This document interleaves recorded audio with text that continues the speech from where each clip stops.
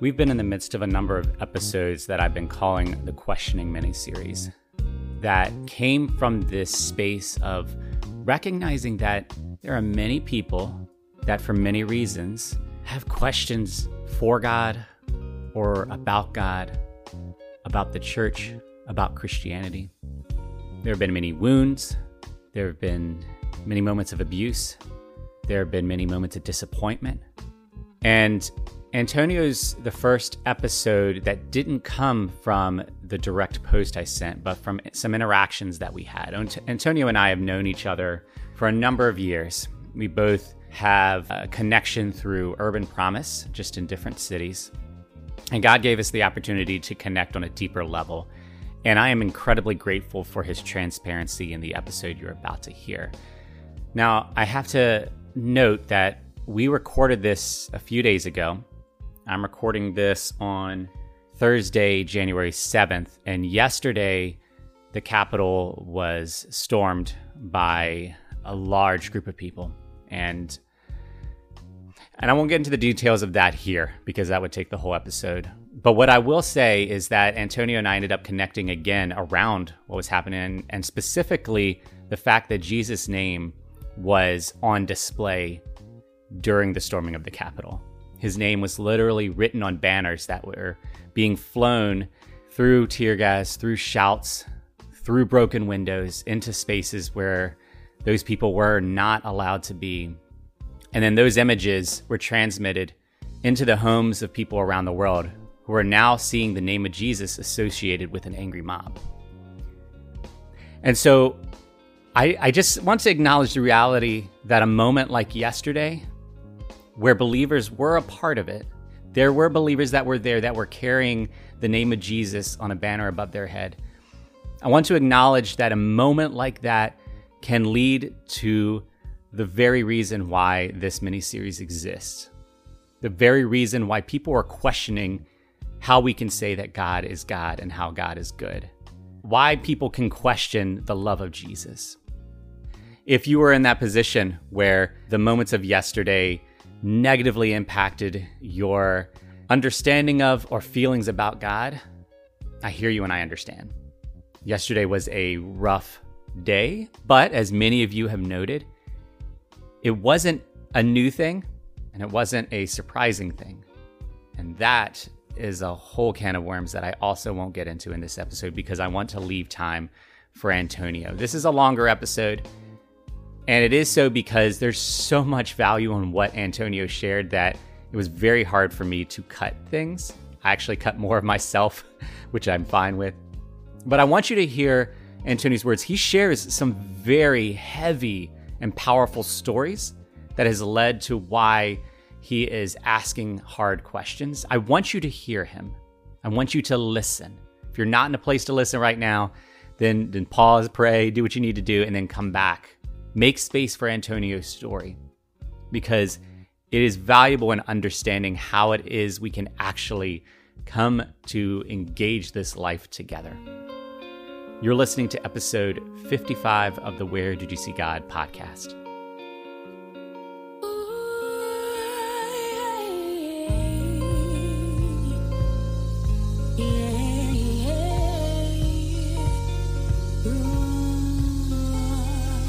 Father God, I just want to thank you that you are God and you are good.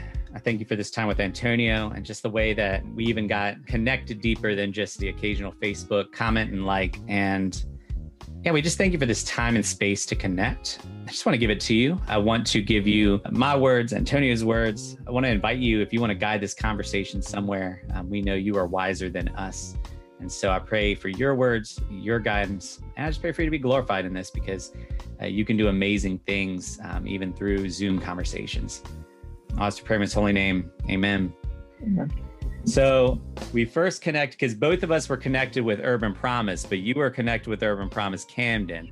And I was connected with Urban Promise Wilmington. And we've stayed connected through Facebook, through the occasional Facebook post. And we connected recently because you've been processing through a lot of things that were thrown at you, not just in the past year, but the past several years.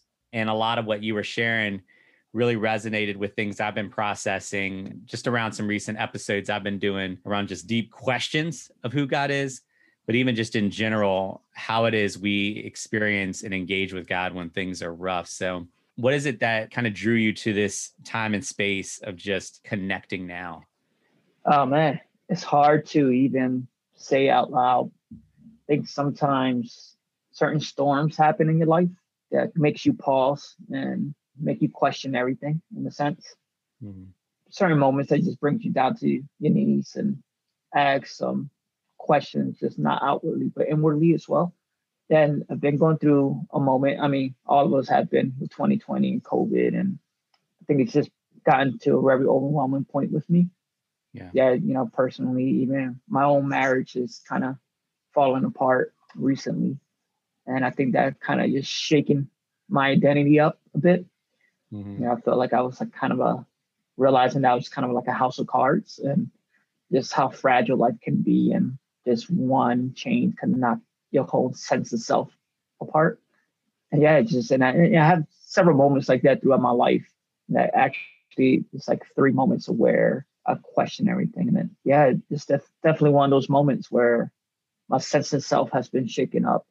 I just got to a point where I just like, all right, perhaps I am missing something and maybe I need to be more intentional in listening and hearing people out and asking questions, being vulnerable to kind of rebuild myself up. Because I think the scary part about it all is just processing the part of how to rebuild myself again, because it is a house of cards, right? And the idea of the next wind coming in my life to knock it down, cannot bear the pain again of like it coming crashing down.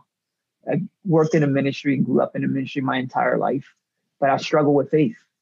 And there's kind of almost this envious feeling I have of people of faith to be able to kind of bounce back through hard times and find their identity with God, or a God that they feel like listens. I find it the other way around, my journey. It's just like I always felt like kind of an absence of God, through the times. Yeah. And, looking at your podcast, listening to a couple episodes of where do you see God? I just find it interesting. The idea of where do you see God when in these moments I feel empty, I feel kind of lost, I just feel silence. But like I said, maybe I'm not listening well enough. Maybe I'm not paying attention. Maybe I'm not asking the right questions. But yeah, so that's what kind of drew me to wanting to have a conversation with you and with others about, this situation, that's where I'm at now.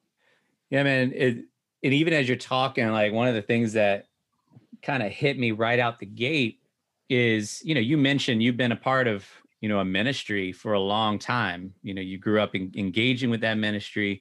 You've been working with that ministry. And there's there's kind of an unfair thing that happens within a ministry in which you are around God-centric language so often and around people that are representing what it looks like to live for God, both authentically and inauthentically. And there is this constant engagement with that to the point where the unfair piece is it can make it hard to find yourself in the midst of that. Because when you work for a ministry, it's almost like you're expected to function in a certain way, whether that's an external expectation or an internal one. So for a long time, like you've been in this place where you've either felt like or been expected to be a certain type of Christian. So when you have struggles with that, it's like a much heftier pressure than if you just worked at some 9-to-5 job and your relationship with God wasn't on display. So I mean, is that accurate? Like, has that been a pressure you've been feeling? No, it is. It is. Like you say, growing up in the entire ministry environment, I was 5 years old when I got involved with Urban Promise. There's this idea of like, salvation or being saved or, hero kind of work that we do. And I don't know, it's just like as I got older, I asked questions and like, I want to be this hero, right? I want to be able to bring, in a sense, some kind of salvation to people or some kind of intimacy of love. It gets more and more difficult, but I always had to kind of wear a mask on it, right? Especially with the people I serve. I couldn't show them the kind of the kinks in my armor. I don't know. It's been getting harder as time goes on. And like I said, there's been 3 key moments where I didn't feel the saving, right? I just felt the silence. And I remember being 8 years old, very first moment at Urban Promise. We go into Bible class, and the intern there is telling me a story of how Jesus cured a blind man. And, he grabbed dirt, spinning this dirt, rubbing the blind man's eyes. And what the teacher didn't know was I have a blind brother who's been blind for over 30 years. And at the time, he just recently went blind. And as a kid hearing this story, I guess, I've always been kind of a practical, logical kid. I looked at it, I listened to that story, and I was like, well, wait a minute. Maybe Jesus wasn't anything special. Like maybe he was just super smart. He spit in dirt, right? I mean, if he was God, couldn't he just like kind of cure the blind man? But maybe he just knew stuff about chemistry and science that, we didn't understand, and I was like, okay, well, I have an idea now. I'm going to go home and I'm going to fix my older brother. And I remember going home. I called my older brother out to a backyard where we had a small garden. I grabbed some dirt. I spit in his dirt. I rubbed it in his eyes. And I just remember the grief that it brought him. If you ever had dirt in your eyes, it's painful. Yeah. I remember him kind of screaming. My mother came outside and she thought I was picking on my older brother, and she kind of beat me, I think that was the first moment where I actually experienced kind of the silence of God. And again, I was kind of ingrained of this idea of salvation, God is good, put your faith in God and all will be good, all will be well, right? The blind can see, right? But to my older brother, he was still blind, but now he had dirt in his eyes. And I kind of felt like it was kind of like dirt in my face too. Yeah. And I think that really shook me. And that's like kind of one of my earliest memories of like Bible class at Urban Promise. And then I remember going back the next day and asking a lot of questions. And I probably was kind of rude about it. I remember getting a lot of strikes when I was little. I stuck with Urban Promise, and I grew up in the program and met a lot of amazing people through it that mentored me and try to help me with my walk in my faith. But yeah, even as working there currently, it's been a big struggle of mine. So I don't want to be the guy to send the next kid home with dirt in his hands, Yeah. That's been something that I struggle with, and it affected me in other areas in my life, I realized. And maybe, I don't know, maybe I kind of like every experience kind of made me wall up a bit and had a barrier of doubt or whatever. But yeah, I'm in a moment where I'm just seeking. I'm still seeking and trying to figure this out, especially if I want to continue doing this work, but it's just tough. Sometimes I feel like kind of a fraud, you know what I mean? Yeah. I try to live my life based on kindness and how Christ expected us to live. But even my words, I struggle to like profess is from Christ. There was other moments where I felt the silence, but that was the very first moment, And then when I became a director at Urban Promise, the things that they don't train us for, a lot of unexpected things and a lot of dangers too. I think the one thing that people don't really realize about my line of work is the dangers that's involved. Yeah. That comes with it, and a lot of crazy circumstances that I have to put myself in just to serve. And I experienced moments there, as a director. Back in 2014, there was a moment where I created a poetry team with the kids, created a slam poetry team, and eventually we went off to become state champions. It was, an amazing small season. Back in 2014 was the beginning of this project that I was trying to do with the kids. And I would take a lot of my kids out to cafes every Friday to practice performing, to help them with their stage presence and public speaking and performing in front of an audience. And there was this fourth grader who attended the program with older sister, eighth grader at the time as well. It was performing on a trip one night. Her parents was out in the crowd and they both did really well. Her older sister won first place. The younger sister won second place. At the end of the night, I'm hugging the mother and we're talking, how great the event was and how much poetry has meant, especially for the eldest. Then at the end of the night, the mother got in the car with her kids and they was driving out to Atlantic City that night and got in a horrific car accident. And I remember later that night, the older daughter gives me a call and tells me she's in Cooper Hospital. So I rush over to the hospital and meet up with the kid. The mom is still in surgery, and the younger sister is on life support. And I remember staying up all night with this kid. I don't want to share her name, who's now about to graduate college. She's doing great things, by the way. You know, the aunt asked me to go home because the mom won't come out in the morning. I return the next morning, and I'm speaking with the mom and the older sister and some other family members when the doctor come in and interrupt our conversation. And the doctor tells the mother that the insurance is no longer paying for the life support. And at that moment, the mom had to make a decision whether to pull the plug or figure out how to keep her daughter in life support. And it was an intense time. I remember the grief in the family and kind of like the grief inside me that was building up. And it came to a point where the mother asked all of us to come to the bedside of the young girl to say our goodbyes. One by one, the family members were sharing their piece with the kid. And the mom looks at me and says, you know, Tony, you're the closest thing to we have as a pastor here. Can you say the prayer for, you know, the kid before we pull the plug? And I remember that was probably the hardest prayer I ever prayed, you know. And one, I felt kind of a fraud, right? Because here's the mother who saw me as a spiritual like leader to her kids. And I had my own doubts that I struggled with.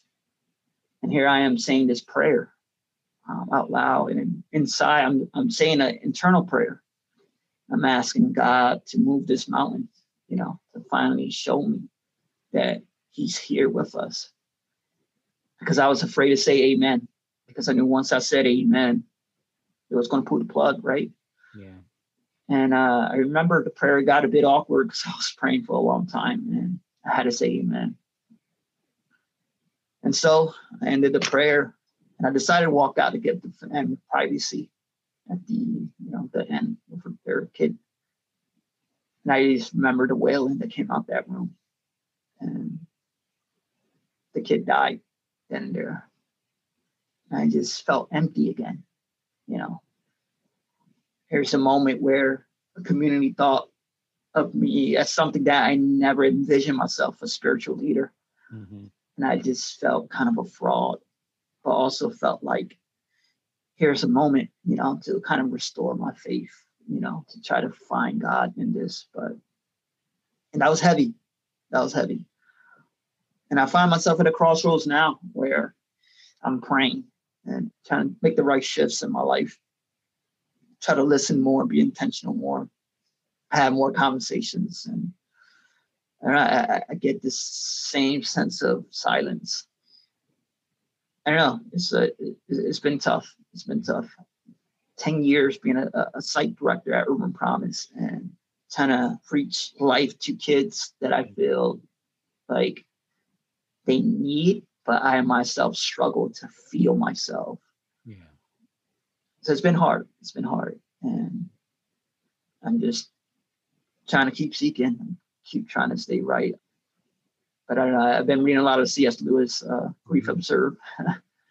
And I just find it interesting. You know, there's this saying that sometimes when I speak with my friends they will tell me like there's no atheist in a foxhole. But, you know, reading C.S. Lewis and even Mother Teresa's diary. Yeah. Okay, it's interesting to find how like the faithful one, how faithless they become in these moments and how they struggle even themselves with feeling God and finding God. And there's a line from C.S. Lewis that says, save me consolations of religion because it just shows me that you don't understand my grief. And I've noticed a lot of times when I enter these stages of grief and I speak to my Christian friends, they tend to try to console me with like the faith idea, like, you know, and it becomes trivializing for my grief in a sense. Yeah. You know, they tell me maybe God said no, maybe God doesn't want you to have this or that, or maybe I'm not praying correctly, right? You know, or maybe God's trying to break me to like bring them closer to him, you know, and it's just like, man, I just feel like it's such a trivializing response to like my grief, and the trauma. But I know it's good intended, and they're just trying to help me find my path again. Yeah. You had said the phrase that you're still trying to seek, and I feel like this can feel even heavier when you take a verse like "seek and you will find," and you think, "But I've been seeking for decades, and I don't feel like I've found anything." And first, not only that, it's been like one bump after another. Yeah. Well, and I appreciate your transparency and sharing what you shared, which, man, both of those are powerful and hard stories. And the second thing is, either one of those stories could have been enough for someone to throw in the towel. And that's the second thing is I kind of want to speak into you something that I was feeling when we were corresponding on Messenger, and even just hearing you share. I think there's something really powerful and beautiful about the fact that you stayed at the table. And I know, like, part of it you could say, well, I kind of ended up having to stay at the table because I was working at Urban Promise. And so I had to like keep on. But like, even in what you've described about where you are now and how you are trying to seek out conversations and trying to process these things and still trying to seek, even though part of you could say, well, God let me down when I saw it with all my heart. I want to commend in you this thing that I see where no matter how many of those hits have come, here you are still standing there and still saying, but I'm trying to seek. And I think there's something really powerful in that.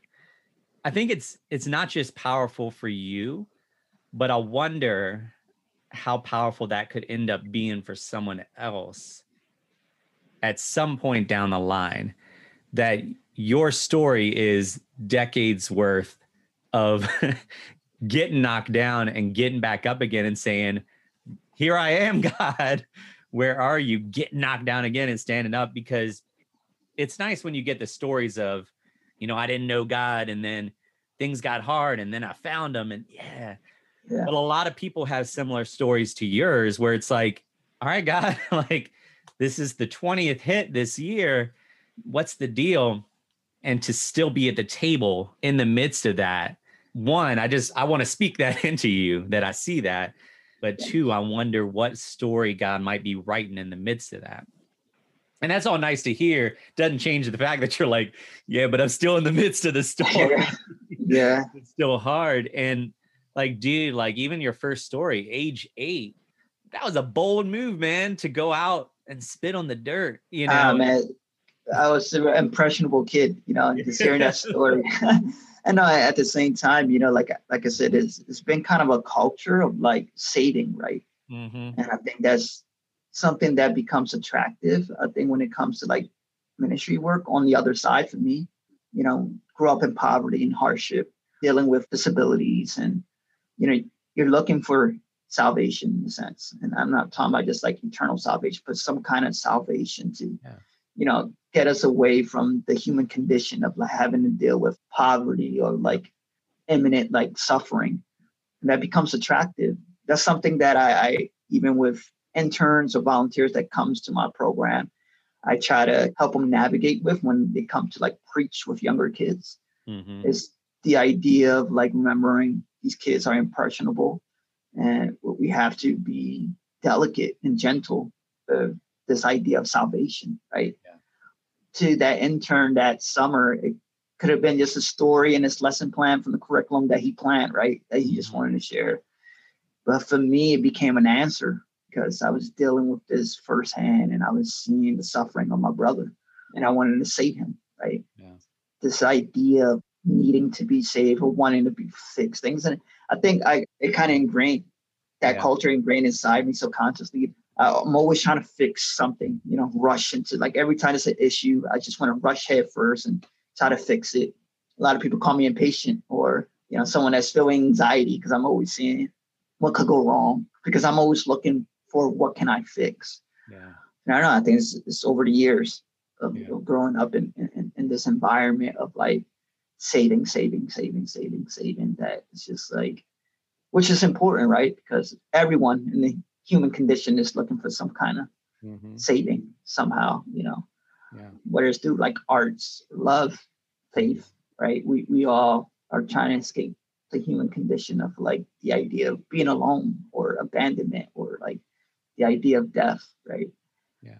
It's been a tough journey, but I feel like it's a worthwhile journey to continue, even if I feel like I find only silence, because the other side of it is just accepting the human condition of death, which I'm like, for me, it's just like, I can't. It's like that poem that I used to read to the kids about raging against the dying of the light. It's just like, no, this is what we all should be doing, is fighting to find purpose. And hopefully that's with Christ, with God, if I can find that.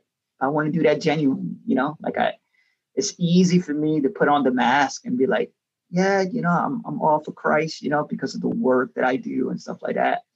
But it's not genuine, like I share with my older kids my struggles, my doubts, because I want to show them, like you said, you could continue on this journey of seeking truth and seeking God, even when you feel alone. Yeah. Even what you're talking about, I think you're right that like, especially in American culture, everything's got to be definitive, got to be fixed. You got to be saved. I've got to know the answers. And even Christian leaders often fall into that trap of feeling like they've got to present themselves as definitively knowing. I've got to say what I got to say with confidence. What that ends up doing is then those who are looking to that, like you mentioned, like especially at a young age when you're impressionable, you look to that, and what you are seeing, what's communicated to you is, I am older and wiser and I know the answer, and here's the answer. And then you start going and find out, oh, spitting in dirt doesn't cure blindness. Praying a prayer with like deep conviction doesn't save a life. Like, so what do I do with everything I've been told? And then I love that you mentioned C.S. Lewis, but specifically Mother Teresa's journals. And I remember a few years ago hearing about, there's a set of journals that she wrote that weren't released for a long time because people didn't want to release them because it showed the depth of questioning and doubt that she experienced. And I mean, she was witnessing daily people praying with all their hearts and then watching their loved ones die. She was witnessing daily, seemingly, prayers going unanswered. And here she was in a role where she had to serve a God who allegedly heard and answered prayers. And she's like, how do I rectify this? And I remember a few years ago, being in a particularly hard season and hearing about that and being encouraged, because here is someone who did incredible things and had a really like amazing relationship with her faith, who also had this deep doubt. And I realized it's okay that I don't have things figured out right now. It's okay that I have some questions for God right now. Right. And so I think that the thing that we miss too often, especially in American Christianity, is humility and transparency. Like, we need more Christian leaders being willing to say, man, I'm depressed right now. Yeah. I don't know the answer right now. Like, I'm really confused I'm really angry with God right now.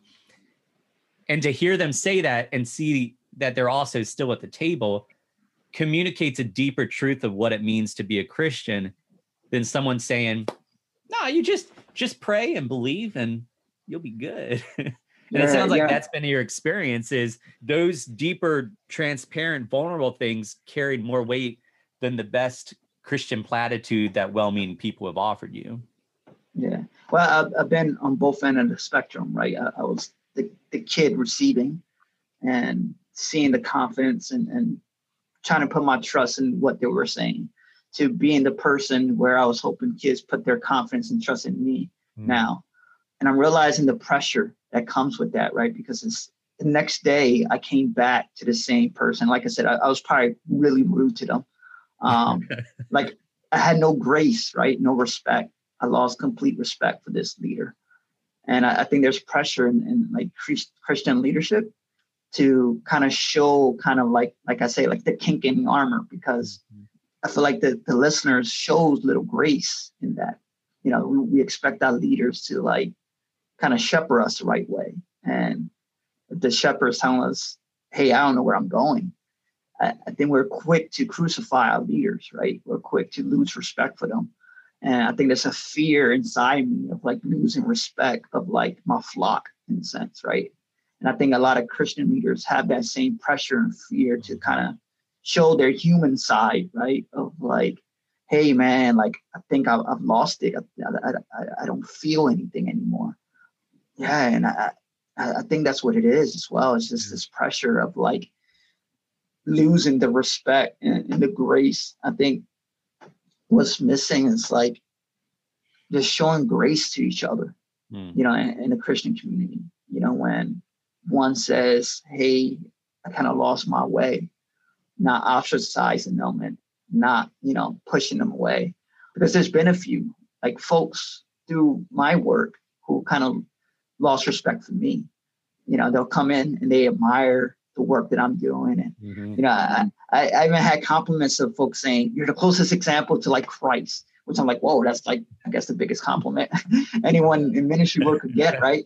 But then as they learn about my doubts and my struggles, they don't want anything to do with me anymore. Yeah. They don't want to be even my friend or having a whole conversation with me. Because now I've become this person who once was like admirable to like, because I show my humanness, despicable, right?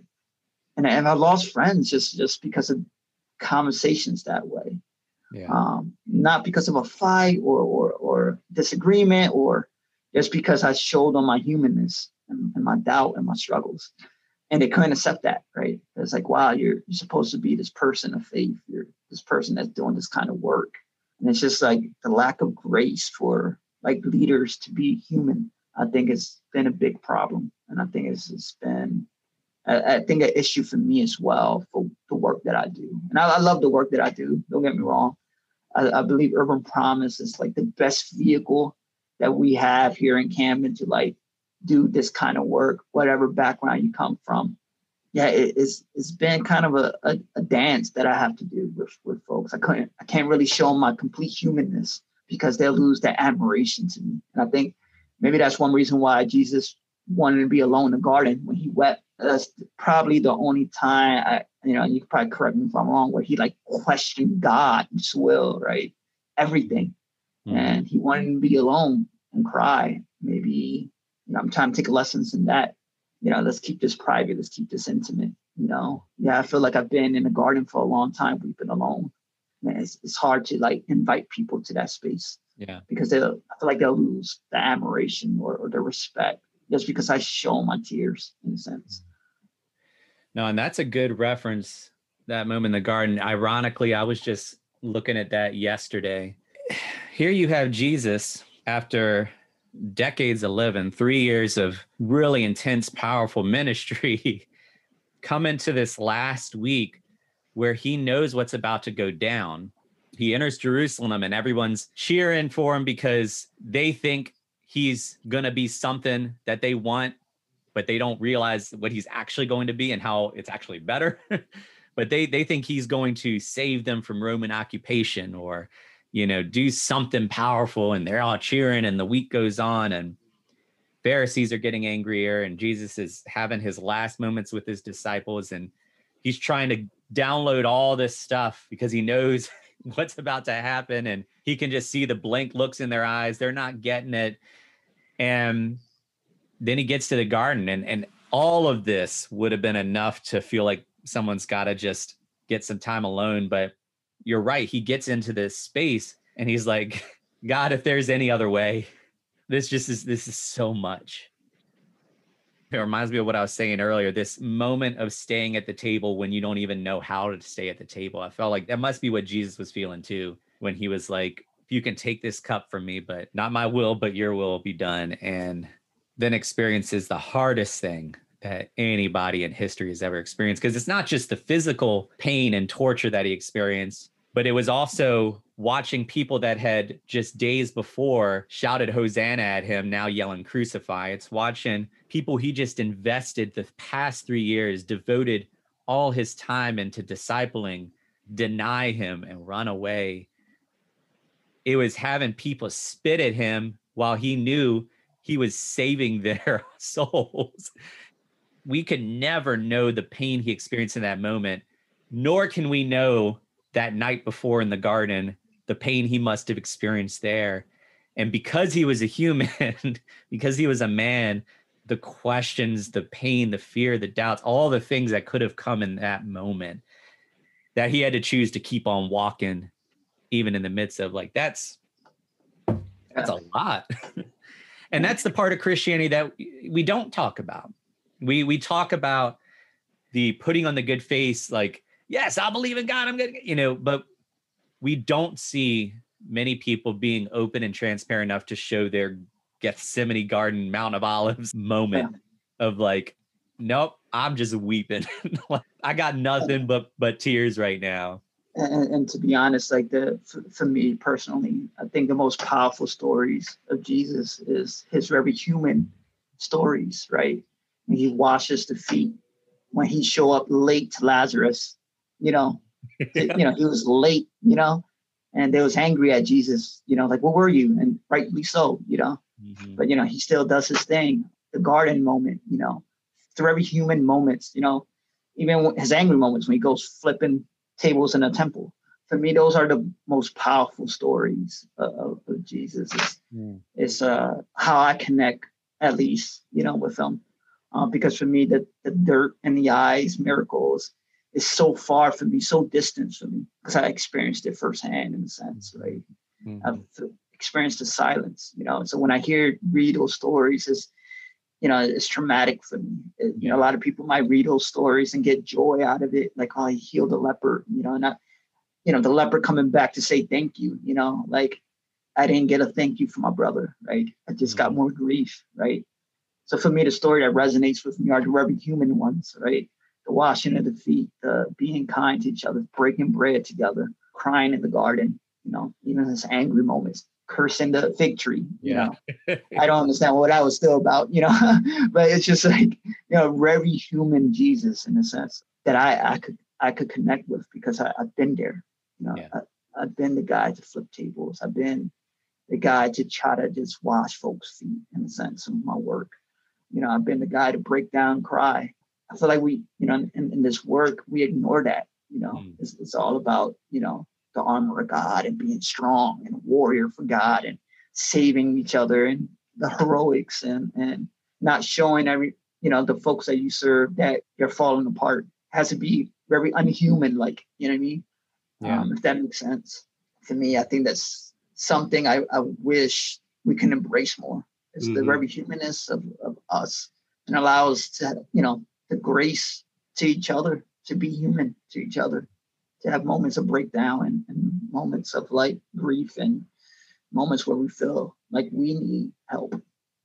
Yeah, put another way, it's like we have this unspoken pressure that we all feel that we have to be a super Christian, like that we have to be a put together, flawless, unsinning, Bible memorizing, elaborate prayer saying Christian. Like, and that's the goal.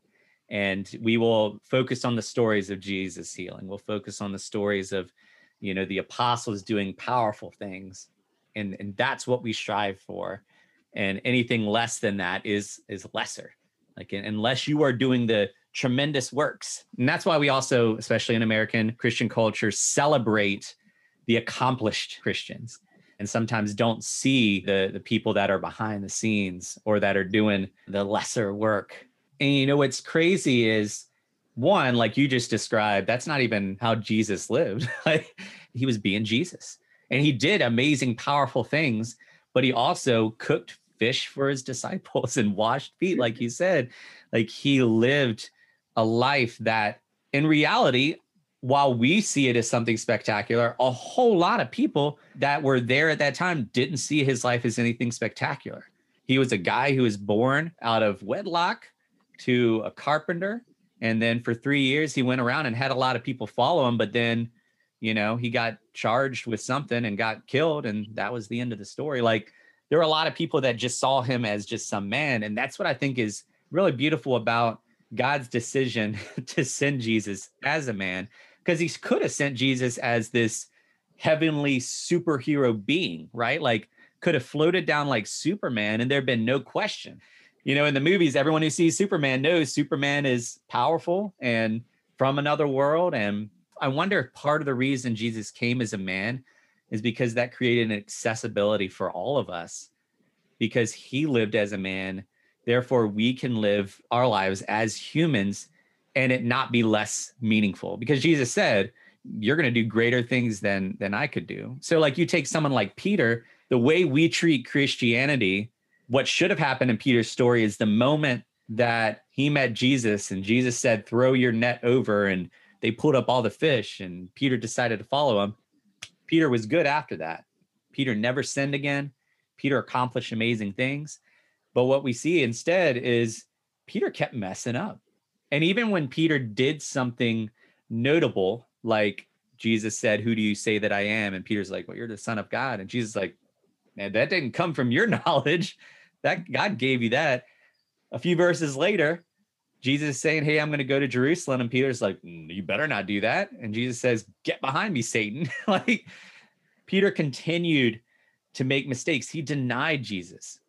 Only days, like a day after saying to Jesus, look, I will go to prison for you. I will die for you. I'm in all the way, Jesus. He's denying him to like people of no importance, a girl at a fire. That's how quick he gave up Jesus. And even when we see him in Acts and he's doing these amazing things, he's still tripping up. He's still like showing his prejudice against Gentiles and saying, no, I'm not talking to them. Right. Like, because the reality is even after meeting Jesus, even after being discipled by Jesus, he was still a man on a journey towards God. And I think that's kind of coming back to what I said about you earlier. I think that's what I love about you and your story is, even with all these hits and hits and hits, like, you are still a man that's just journeying towards God. Even if you're like, but I don't know exactly where this road, I'm just taking a step. I don't know where it's going to lead, because that's what Jesus demonstrated. That's what the disciples were invited into. That's what the Apostle Paul ended up starting to invite people into, is not, hey, you're good now. It's we're taking a step by step, day by day towards God. And that redefines what success is. Now success isn't, oh, did you pray hard enough? Oh, did you spit in the dirt in the right way? It's like, it's not about what you actually accomplished, how many people you saved. It's, did I on this day take a step towards wherever I think God is, whoever I think God is? And am I going to keep on stepping tomorrow? And I see you doing that, even if it doesn't feel like, you know. Nah, well, it's putting out the terms, like with C.S. Lewis again. He mentioned this door that he feels like he was knocking. Yeah. And he just keeps knocking, and he hears the deadbolt, go shut, he hears, someone scurry away, and he's banging on the door. And it gets to a point where he started questioning if anyone's in the house. That imagery just kind of stuck with me, and I feel like that's where I've been at. It's just knocking on the door, constantly knocking on the door. Sometimes I get tired knocking. Sometimes I kind of just want to step away. But then I think about the alternative and like what else can I do? Yeah. Right? Like sometimes the best thing we can do is just to keep knocking on the door and just keep waiting. Just because the alternative, actually, to be honest, just scares me. Yeah. It's like, if I have to accept there isn't anyone else on the other side of the door, then what is life for me? Ernest Becker called it the vital lie. He inserted the word vital because it's important, right, for us to have this, to kind of deal with anxiety and stuff like that. And maybe that's what it is to me. I don't know.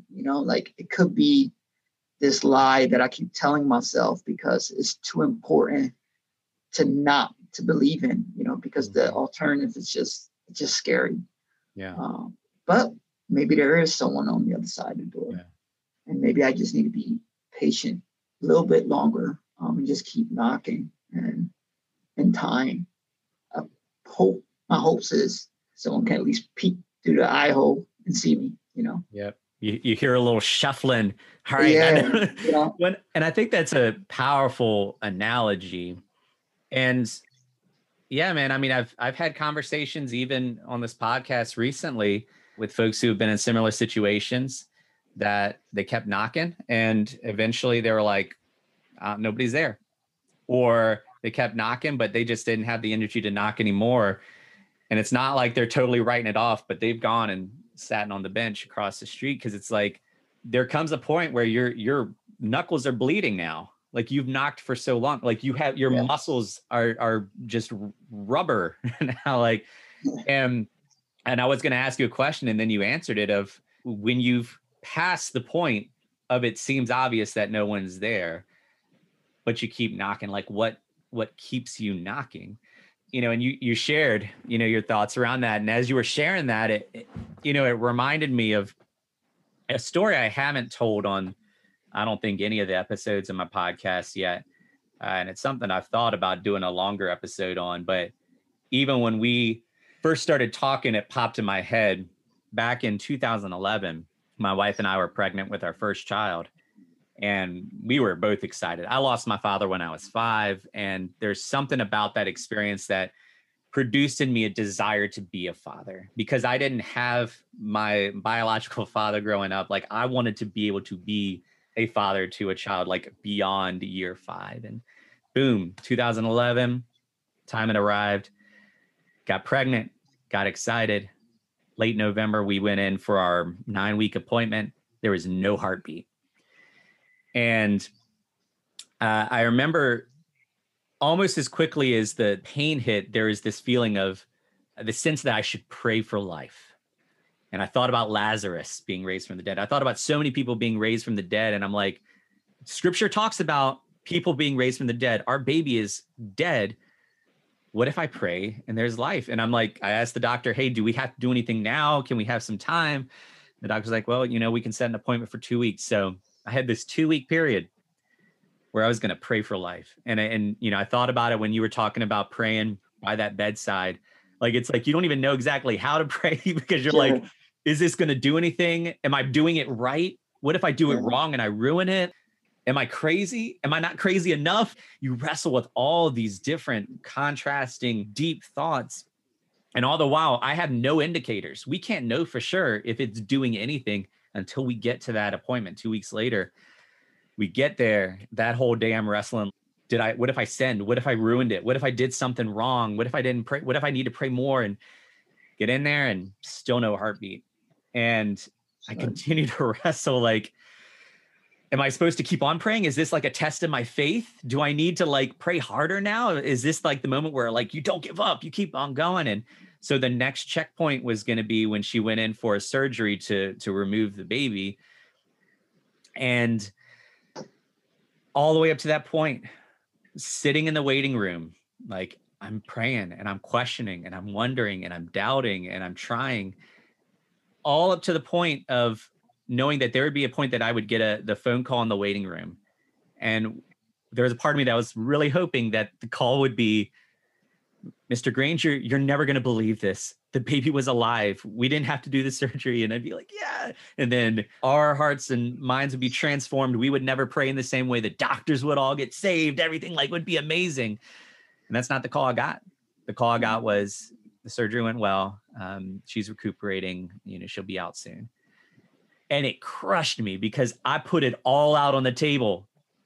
God said he could raise people from the dead. I felt like God was the one who told me to pray. And I prayed harder than I had ever prayed in my life. And our baby's dead. And so what does this mean? And I realized there's this, and I knew this moment was coming.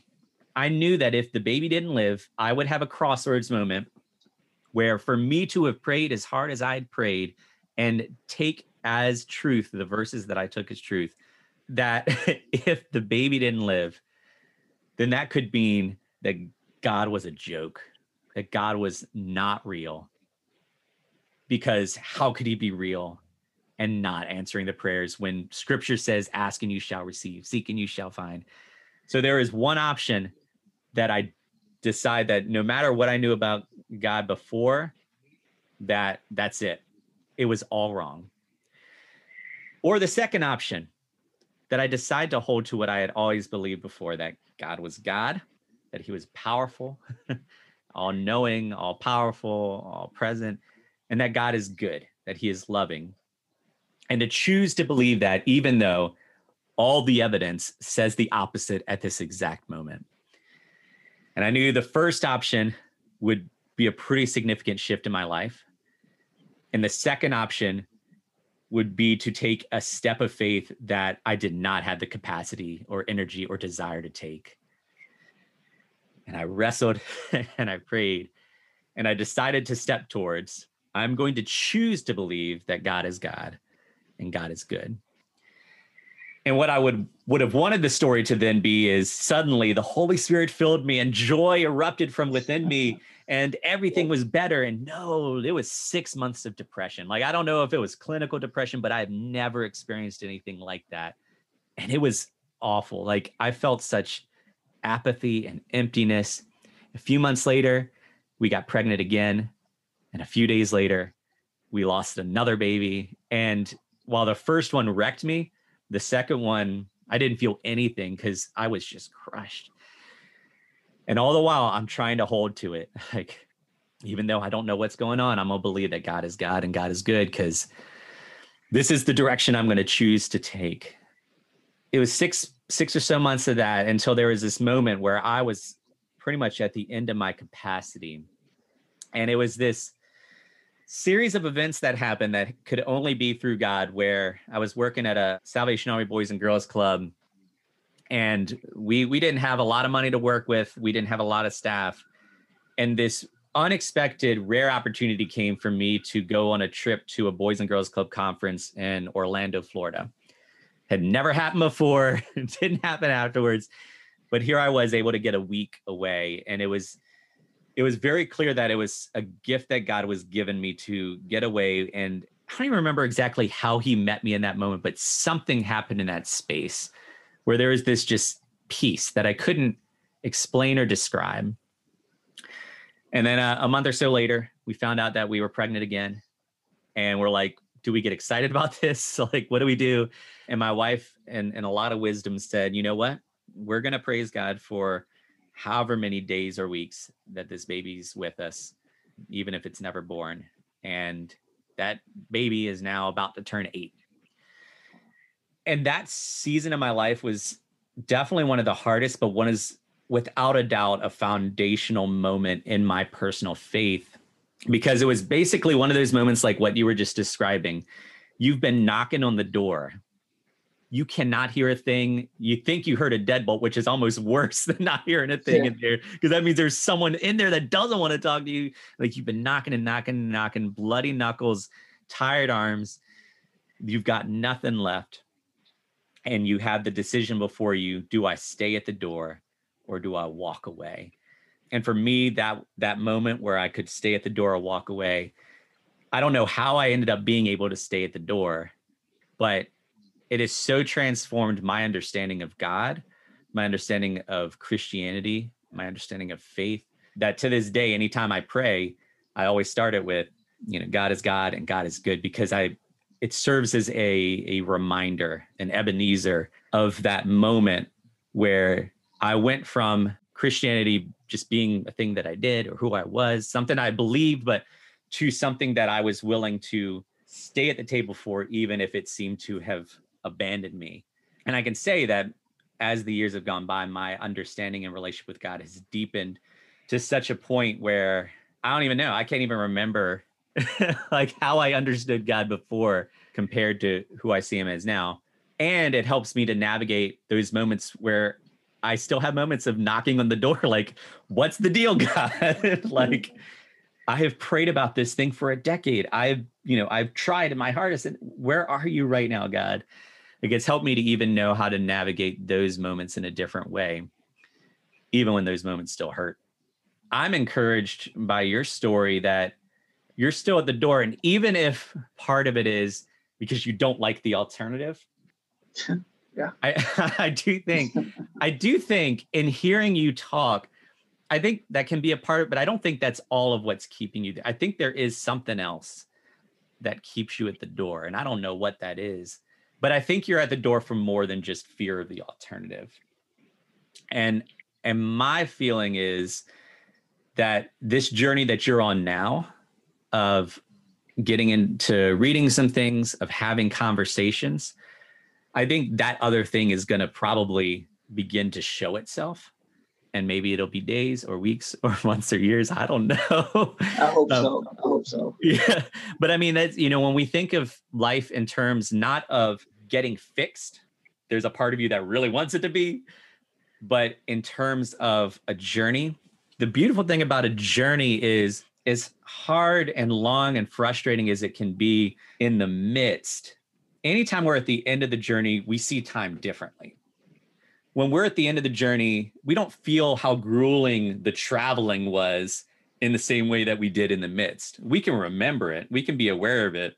We can know it was hard, but we now see the journey in a more holistic way. And that traveling is now put alongside of when we arrived at the destination.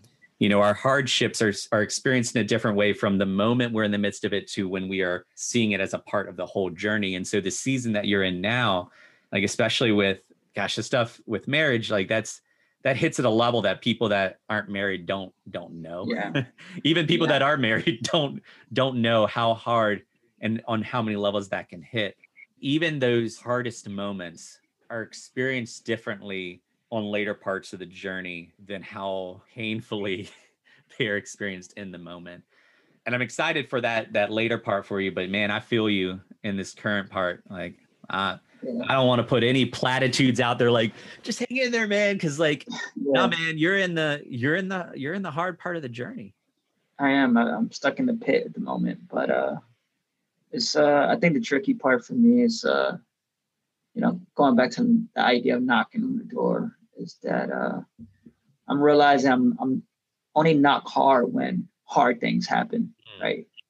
And I think the trick that I need to figure out is how do I continue to knock whether the prayer is answered or not, like when life is back coasting in its comfort zone, when everything is sunny and you could kind of put on the mask so easily, By the way, I appreciate you sharing your story, and I'm sorry that you had to go through that.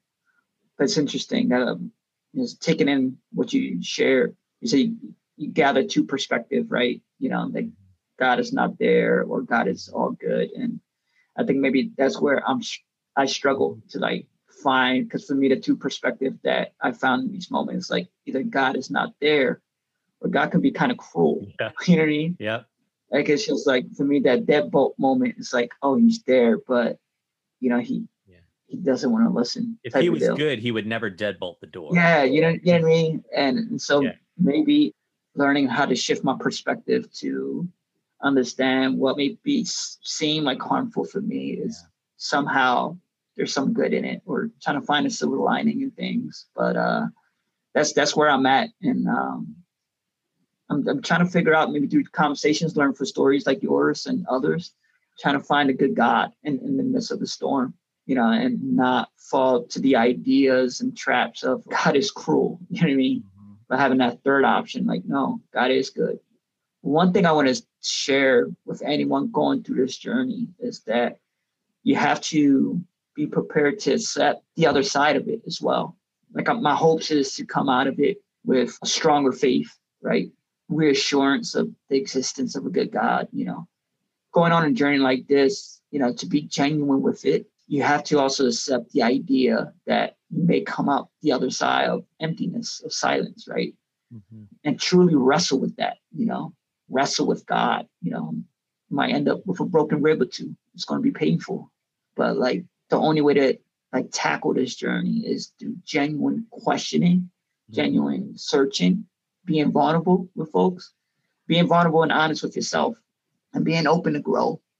You keep asking those questions, you keep knocking and knocking and knocking, because what's life if you don't knock, right? Mm. And it's just keep knocking. the alternative for me is scary. Yeah. And, I'd be lying to you if I didn't say that wasn't my top motivation. It is. And, I want to live a life full of joy and peace. I learned that peace doesn't come and joy doesn't come. You have to go out and seek it. You have to go out and seek God. You got to knock on these doors, and you got to maybe get your knuckles bloodied up a bit. And you have to be patient, and be honest with yourself. Maybe I'm not listening too intently, and I think that's where I'm at now in this crossroads. Like, all right, Tone, be more intentional in listening to people's stories and validating like their experiences and learning from them, because maybe I am missing something. It's easy to put on this mask, but the mask gets heavier and heavier as time goes on. Yeah. Man, I would even say we could put it another way of not just maybe I am missing something, but what if we all, Christians, what if all of us actually started operating with the mindset of, I am probably missing something? Because even the disciples, after spending 3 years with Jesus, still missed some really big things that Jesus said very clearly. Man, the humility that takes, but the transformation and awareness that could produce, because that forces us outside our understanding and logic. And I want to affirm something you said, and I don't remember how you said it, but you were talking about, when you were knocking on the door, you realize that usually you knock harder when it's hard and you want to be done with that. But when it's other times, you might not knock as hard. And it made me think of the reality of us coming to understand why we're knocking, why we even want to go in. Yeah. Because there are wrong reasons to want to go in or somewhere. And there are other reasons that aren't wrong, but aren't at the fullness of what it could be. And I could tell stories that it brought up in my mind of moments like that. And so I think there's a lot of wisdom in what you shared, that part of your journey now is even discerning that knocking. And I think that's an ongoing thing. I think for me, even though the story I told was in 2011, I am still having to discern my knocking. Even as I say this, I'm thinking of moments in recent history of fervent prayers I made that I realized, why am I praying this? I'm actually praying this just for myself. We're on this journey. It just so happens that this part of your journey looks the way it does, with the door shut and the deadbolt locked. But I think another piece is learning to release our human logic and our understanding. Proverbs 3, 5, and 6 has always been one that I've come back to more than I really should. It's like I just don't learn it. Trust in the Lord with all your heart and lean not on your own understanding. In all your ways, submit to him, and he will set your path straight. So that lean not on your own understanding.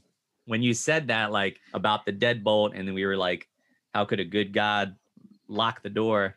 It reminded me of a video I was watching with Neil deGrasse Tyson. Brilliant man, smarter than me on every level. And they were giving him questions, and he was talking about it. Does this exist in the universe? What does this mean? And one of the questions was, does God exist? And he gives a more robust answer, but it came down to the classic argument around, if God is powerful and God is good, but if horrible things happen, how could God be both powerful and good? If he's powerful, he could stop it. And he gave some very specific examples of some tragedies that happened that show that paradox of like, he can't be both those things. And the thing that struck me in that moment was, as brilliant as he is, he was trying to answer a question about God using solely human logic. When the reality is, if God does exist, that means there is a logic that is above human logic. There is a logic that transcends human logic. And so we can't just apply our own understanding of things to a thing that is beyond that. It's like a dog trying to explain human activity simply based on how dogs understand the world. They're going to fall short because we exist on a higher level than dogs do. And in the same way, we try to understand and box God into our own understanding, when it is possible that there is a reason that a good God would put the deadbolt. And the question is, are we willing to still trust that he is good, even though that makes absolutely no sense to us? You know what I mean? It's tough because in one sense, all we have is human logic, right? wanted to leave space if there's anything else you wanted to share before we finished out. I appreciate you having the time to talk with me. And I think for anyone listening, appreciate you guys listening to the podcast, listening to my story. And I hope it's encouraging in some way. I'm just being honest. Mhm. And I think the best thing I can do during this grief is just to be honest and vulnerable. Yeah. And with yourself and with others. And if you are going through some kind of crossroads with life, with faith, I want you to understand that it's okay. It's okay to be human. Don't rob yourself from the capacity of being human because you so strongly want to hold on to faith. I think the best way to strongly hold on to faith is to wrestle with it, especially in these moments. You will walk, you will run, and dance through the streets, shouting praise to the one. You're healed, you're clean. Go out, tell the people what you've seen. Revived in him, new life in him. I'm so deeply grateful for Antonio's story, for Antonio's willingness to share. And his stories are so powerful.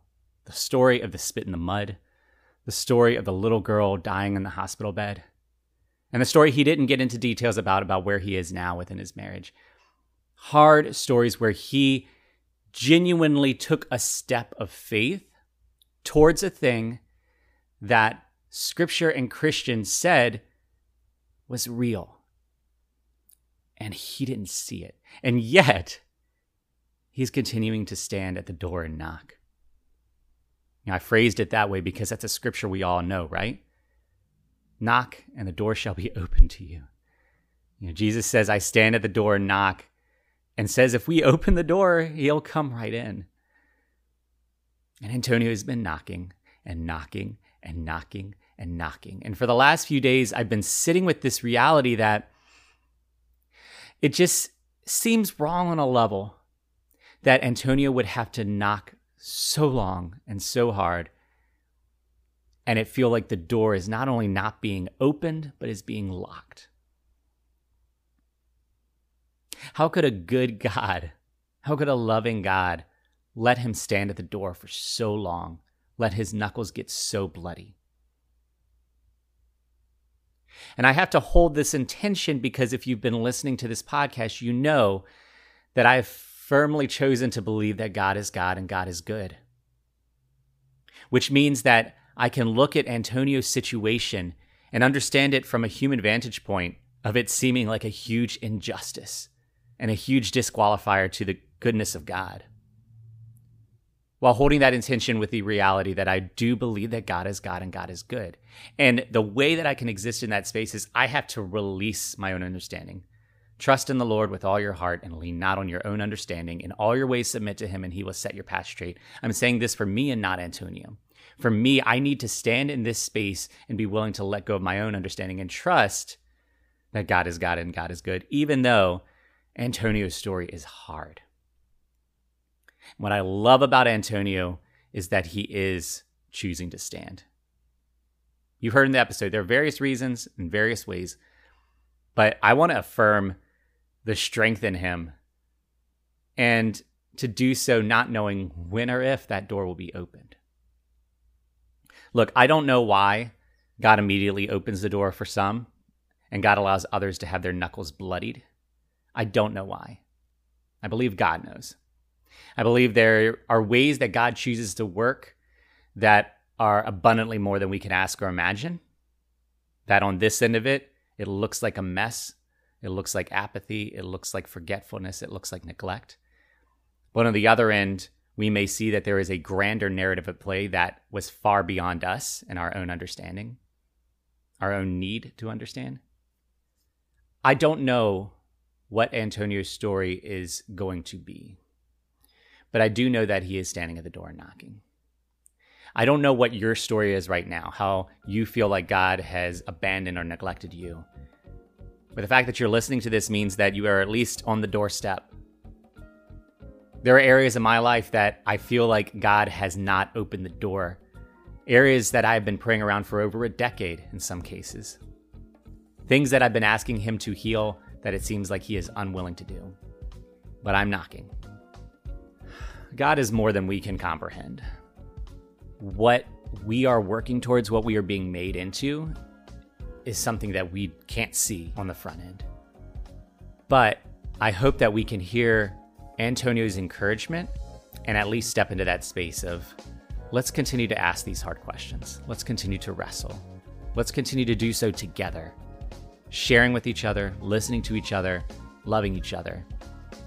Because perhaps it's within that space that we discover the pieces of God that we missed. Perhaps it's in the stories of others that we see elements of who God is that we didn't know. Perhaps it's in those spaces that we find the healing that has seemed to evade us for so long. And perhaps that's what God is showing us. It's not that he doesn't want to open the door, but as more of us begin to knock, perhaps something is going to happen. I don't know. But I do believe that God is God and God is good. So I personally will continue to knock. And I do believe that God loves you. And so I want to knock with you. And I want to be here to listen to your story, to process with you. In the meantime, let's keep knocking. Let's keep wrestling. Let's keep asking. Let's keep looking. And then ask ourselves, where did you see God?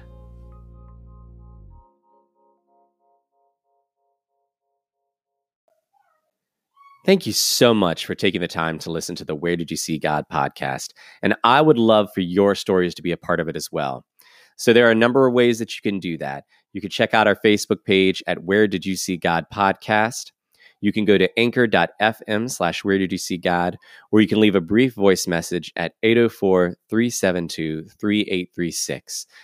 I would love to hear your stories. And if the stories you've heard have encouraged you, think of someone else who could be encouraged as well and share it with them. The music you've been listening to is You'll Walk, You'll Run by Urban Doxology. They are a solid group, and you will love listening to the rest of their music, so check them out. And as always, as you go through your day, ask yourself, where did you see God?